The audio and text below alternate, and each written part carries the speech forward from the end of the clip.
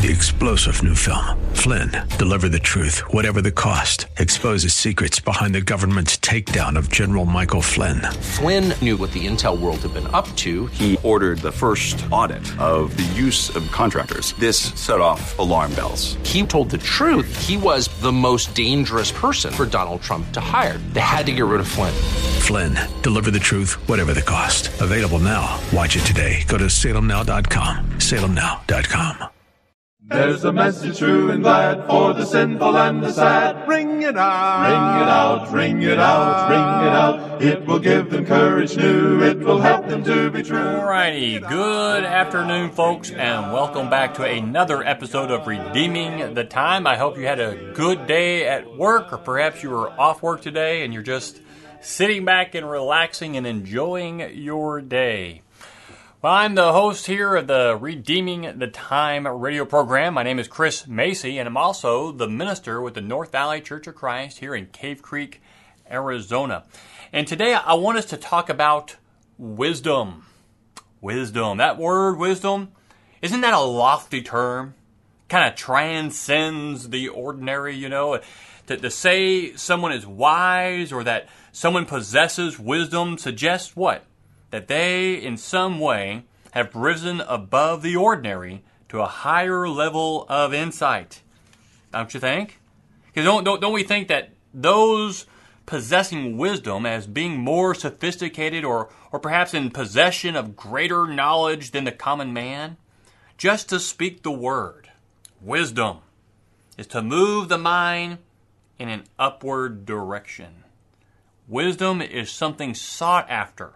And those who achieve it are considered to have ascended to the more admirable levels of human existence. There is an exclusiveness about this word, wisdom. Although available to everyone, it is not within reach of everyone. So those who do achieve it are seen as a cut above. This according to Guy Orbison Jr. of the Working in the Word, a publication he puts out every month or for years or decades now. And I want us to talk about this word wisdom from James's letter, James chapter 3. So if you're sitting at home and you want to follow along, turn to James chapter 3. If you're driving, don't turn to James chapter 3. I will read it out loud for you. I'm reading from the New American Standard Bible. In James chapter 3, we're starting in verse 13, it says, "Who among you is wise and understanding? Let him show by his good behavior his deeds in the gentleness of wisdom. But if you have bitter jealousy and selfish ambition in your heart, do not be arrogant and so lie against the truth. This wisdom is not that which comes down from above, but is earthly, natural, demonic. For where jealousy and selfish ambition exist, there is disorder and every kind of evil. But the wisdom from above is first pure, then peaceable, gentle, reasonable, full of mercy and good fruits, unwavering, without hypocrisy. And the seed whose fruit is righteousness is sown in peace by those who make peace." In this text, James points out that wisdom may have two meanings, or better to say it, there are two kinds of wisdom. There's wisdom and then there's wisdom, and there's a difference. He's talking about wisdom from above and also a wisdom not from above. And he starts off this discussion with a really challenging question. Who among you is wise and understanding? That's there in verse 13. You could paraphrase this question with this. Some of you think you are wise and understanding, but are you really? I think what he's got in mind here is that these teachers and these leaders of these congregations think that they have understanding, think that they are wise, but really their wisdom is not all that much to talk about. because they've been abusing the tongue. That's from chapter 3, verses 2 to 12. Teachers, of course, are capable of dividing congregations. And this seems to be on James's mind as he speaks here of jealousy and selfish ambition. That leads to disorder and every kind or every evil thing. In chapter 4, verses 1 and 2, he continues to address these quarrels and strife that seem to be prevalent in the congregation.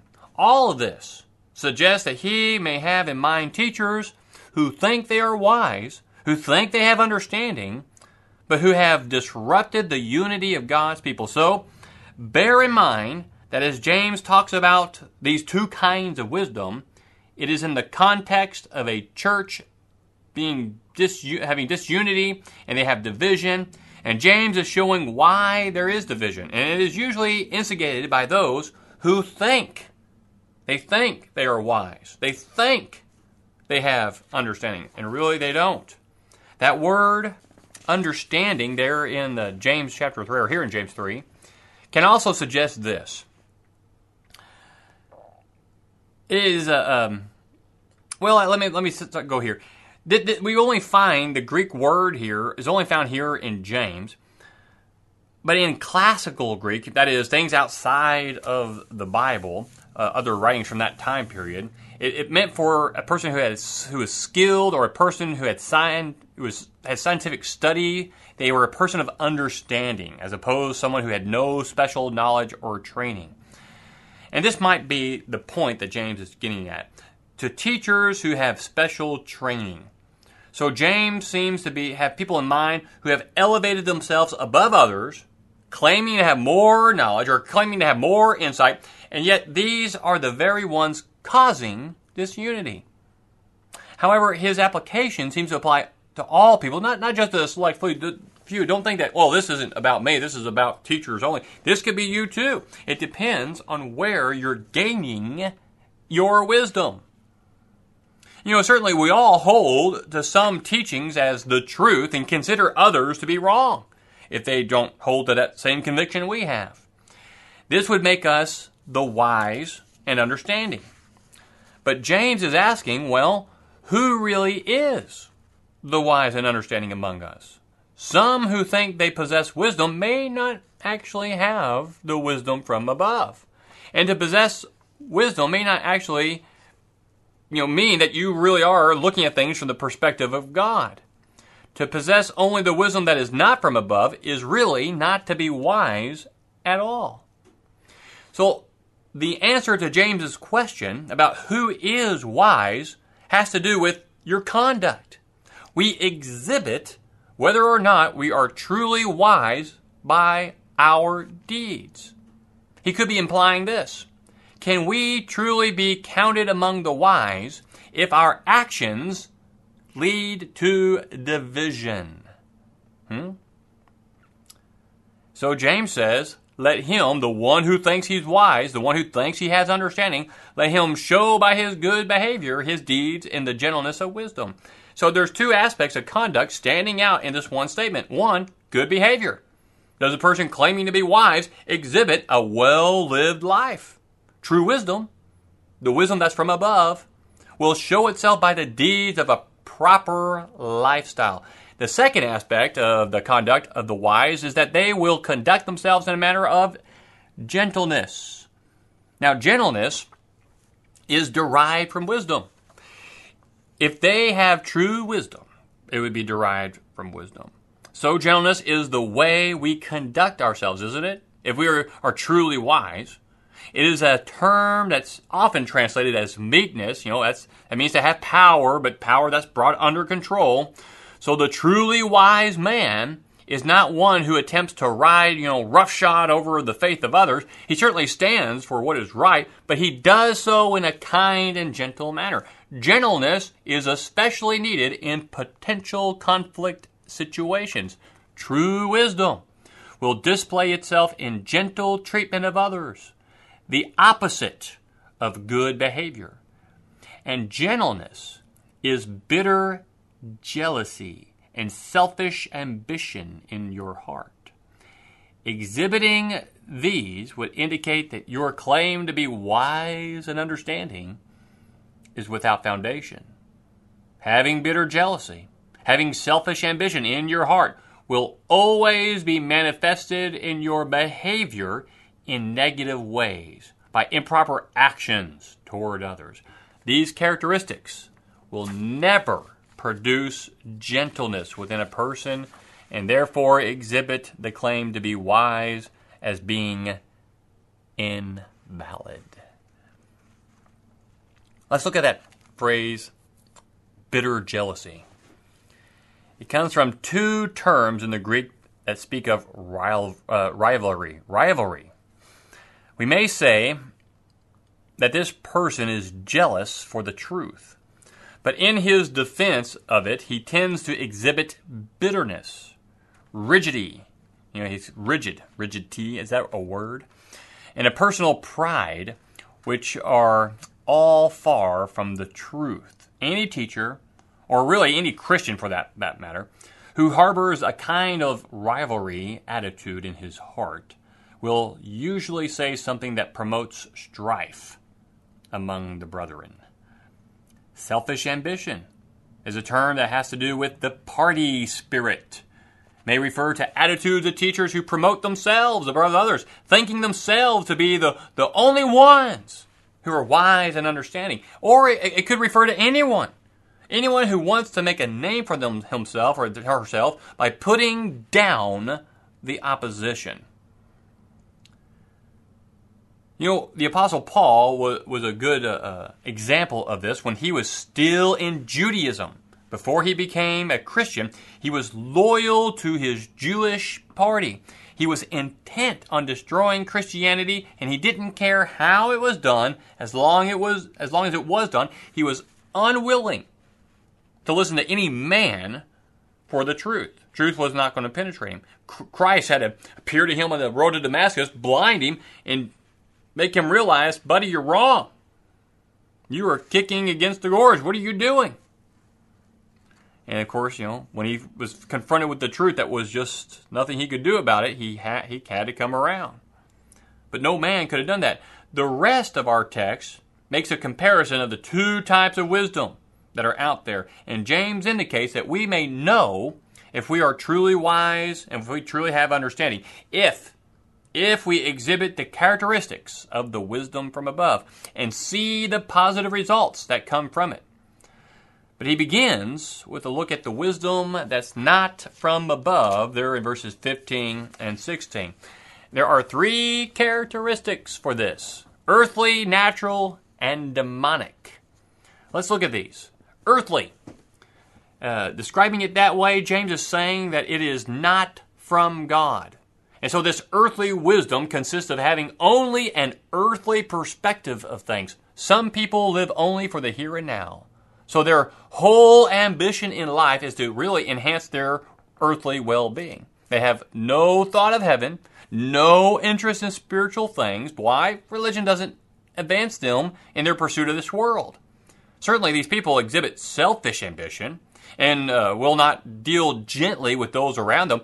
They make the world out to be a dog-eat-dog kind of existence, and it's every man for himself. That's the wisdom not from above. Earthly. Number two, natural. This term is derived from the Greek word for soul, which simply refers to one's life. Paul uses the term in 1 Corinthians chapter 2 in contrast to the word spiritual. Both Paul and James are suggesting that this is the kind of man that measures everything by their physical standards, which renders him incapable of understanding spiritual things. He's a fellow who answers the question about the origin of the earth by saying, well, it just evolved through a series of happenstance or billions and billions of years, whatever they might say. They mock the miracles of the Bible. They say it's unscientific and therefore bogus. Their perspective on life is determined by the way they see and explain every aspect of our existence. To them, there is no God. Therefore, the only standard of right and wrong is what man determines: natural, earthly, and then finally demonic. And with this term, we move even further away from true wisdom. This refers to someone who thinks just like the devil. The word demonic is associated with Satan, who is the ruler of demons, and this is a way of thinking which is intent on corruption and deception. It is a person who has no moral base and no hint of godliness within them. They are intent on doing evil because it pleases them, and they don't care, not for the consequences of their actions as they affect other people. Their perspective on life is the same as the devil and those who serve him. They live for the moment. They live for themselves. Certainly not wisdom from above. So you got those three things. Those are three characteristics of wisdom that's not from above. It's earthly, it's natural, it's demonic, and all those things are about selfishness, and ambition. And James goes from here to the result of this kind of wisdom, and there in verse 16, where he says, "For where jealousy and selfish ambition exist," that just means whenever anyone conducts themselves in accordance with wisdom that's not from above, you're going to find these results. And here they are, laid out for us. Number one, disorder. And this word refers to instability, a state of confusion, disturbance, of disarray. It is obvious that when you have the rivalry and the party spirit, the church will experience disunity and disturbance. Church splits are often the result of leaders who think they are so wise, who think they have so much understanding, but they exhibit that earthly, demonic behavior in the way they conduct themselves. We can conclude that whenever we see the disorder among Christians who engage in splitting congregations, chances are they're not exhibiting a wisdom from above, but are following that earthly perspective. A second result is every evil thing. This just about covers every possibility that is negative and ungodly, right? The word evil means good for nothingness, with no possibility of any good ever coming forth from it. In other words, all that is evil in the world is derived from earthly wisdom, not heavenly, and that absolutely nothing of any ultimate good results from human wisdom.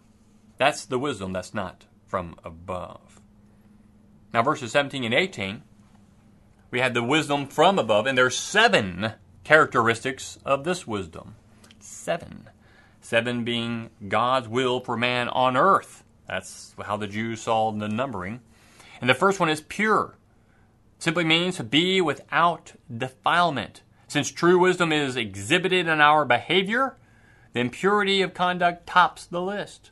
There is no sin or impurity in God, and we must strive for this same kind of characteristic if we are operating under God's wisdom or perspective. Peaceable, that's number 2.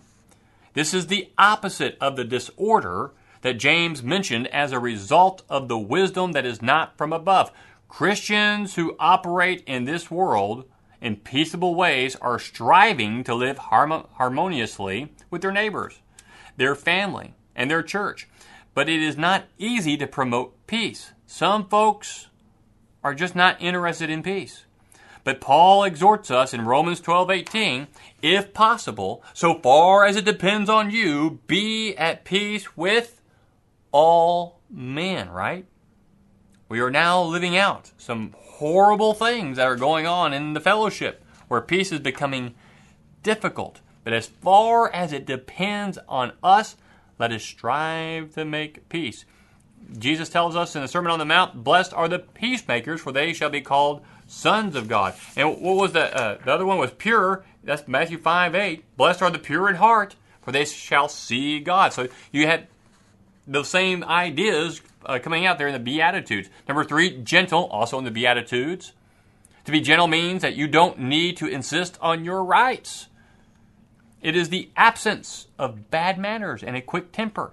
It is the ability to exhibit meekness and forbearance. You may remember when David was making his escape from his son Absalom. You remember when he was his son was trying to take over the kingdom, and so David was on his way out with his men. And this fella comes out. He encounters this man, Shimei, I think his name is, who follows the group, and he's cursing David. He's throwing rocks at him. And one of David's soldiers comes up and says, "Why should this dead dog curse my lord the king? Let me go over and cut off his head." David responds, this is 2 Samuel 16:9 and following. David responded, "Behold, my son who came out from me seeks my life. How much more now this Benjamite? Let him alone and let him curse, for the Lord has told him, perhaps the Lord will look on my affliction and return good to me instead of his cursing this day." David's friend, that soldier, was operating on the level of the wisdom from below. David was a man after God's own heart. He was being gentle. Blessed are the gentle, for they shall inherit the earth. Reasonable. This is the opposite of someone who is dogmatic and unyielding in their dealings with people. Reasonable people are not selfishly ambitious. They have a different perspective on life. An unreasonable person is one who is, self-absorbed. Having the wisdom from above enables us to have a realistic perspective on ourselves. We are nothing special. We are not above other people. So being reasonable is a wise way to conduct ourselves. Full of mercy and good fruits is number 5. To have mercy is to have compassion. And the good fruits are the good efforts we put forth to help others because we are merciful or compassionate. Mercy means to withhold what people actually deserve. If you plead for the mercy of the court, what are you saying?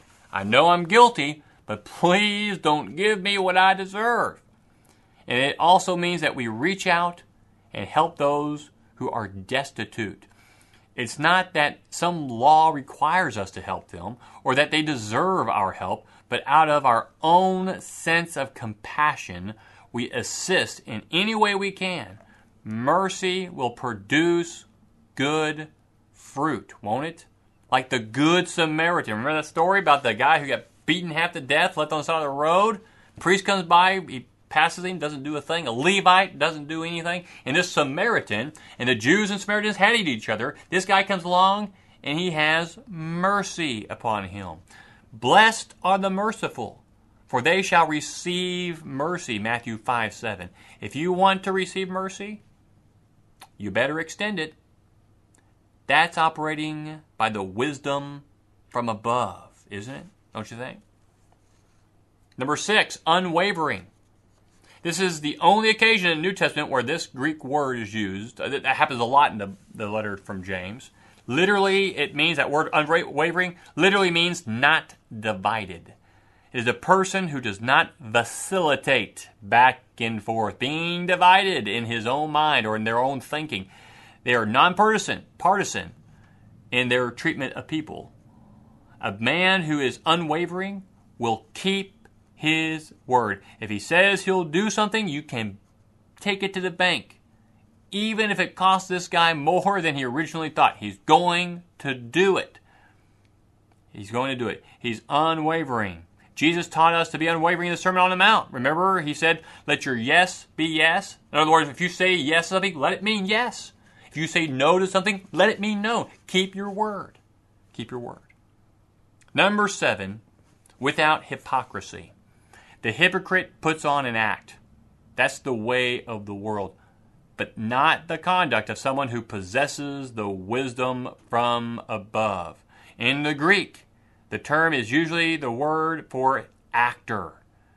In Greek plays, the actor would certainly be pretending to be something they really weren't. They would wear a mask. They would act differently. They would be another person who they are not. Some wear the mask of Christianity, but are really something else. The opposite of hypocrisy is to be yourself, to present yourself to others as you really are. One of the high-profile examples of hypocrisy was the Apostle Peter in Galatians, chapter 2, where he refused to eat with the Gentiles. Man, what a hypocrite. And if you don't know what I'm talking about, go back and read Galatians chapter 2. You'll see what I'm talking about. Jesus says in the Sermon on the Mount, Matthew 6:1, beware of practicing your righteousness before men to be noticed by them. In other words, you don't put on a show so that people will think you are really religious when you're not. Don't be a hypocrite. The results of this kind of wisdom are given in verse 18. The wording of this verse is a little awkward, but it says this: and the seed whose fruit is righteousness is sown in peace by those who make peace. James, I think, has in mind that the seed here is the Word of God, as Jesus used the same imagery in the parable of the sower. Teachers are to sow the seed into the hearts of men. And Jesus noted that there are different kinds of soil into which the seed is sown, and there are different kinds of hearts and men with differing levels of acceptance for the Word. Sowing the seed is teaching the Word, and that should result in righteousness, or in our having a right relationship with God. But the teaching of some of these folks, being addressed by James, is causing conflict. It's causing division. And so he reminds them that it must be sown in peace by people who are committed to peace and not division. What are we going to do with this passage? Let us remember that true wisdom seeks peace. Let us remember that true wisdom does not exalt itself. And let us remember that whenever we have conflict in a congregation, we need to slow down and ask ourselves, are we exhibiting conduct according to the wisdom of God, or is the wisdom of the world? It is an ongoing struggle for us to overcome the perspectives of the world and see things through the perspective of God. Let's not get sucked into and caught up in the wisdom of men, but let us be always caught up in the Word of God. Let us make the most of every opportunity afforded to us. We have all this time to study. Use it to get to know the Word of God, to change or really renew the mind and heart into being in conformity with our Lord and Savior, Jesus Christ. Thank you so much for being here with us. If you want to catch this episode online, you can do so at www.nbcoc.net and click on the radio mic, and you can listen to this episode and all our previous episodes as well. Thank you very much, and have a blessed day. For Jehovah's mighty Son, ring it out, ring it out, ring it out. 3-star General Michael J. Flynn, head of the Pentagon Intelligence Agency, knew all the government's dirty secrets. He was one of the most respected generals in the military. Flynn knew what the intel world had been up to. He understood its funding. He ordered the first audit of the use of contractors. This set off alarm bells. The explosive new documentary, Flynn, Deliver the Truth, Whatever the Cost, uncovers the facts behind this scandal. Flynn told the truth. He was the most dangerous person for Donald Trump to hire. I find out the worst enemy that I'm going to face in my life is right here in America. They took my assessment and they wanted me to change it. And I was like, I'm not changing it. They had to get rid of Flynn. With in-depth interviews, archival footage, and never-before-seen personal records of the man behind the headlines. I just felt like I was drowning. Flynn, Deliver the Truth, Whatever the Cost. Available now. Watch it today. Go to salemnow.com. salemnow.com.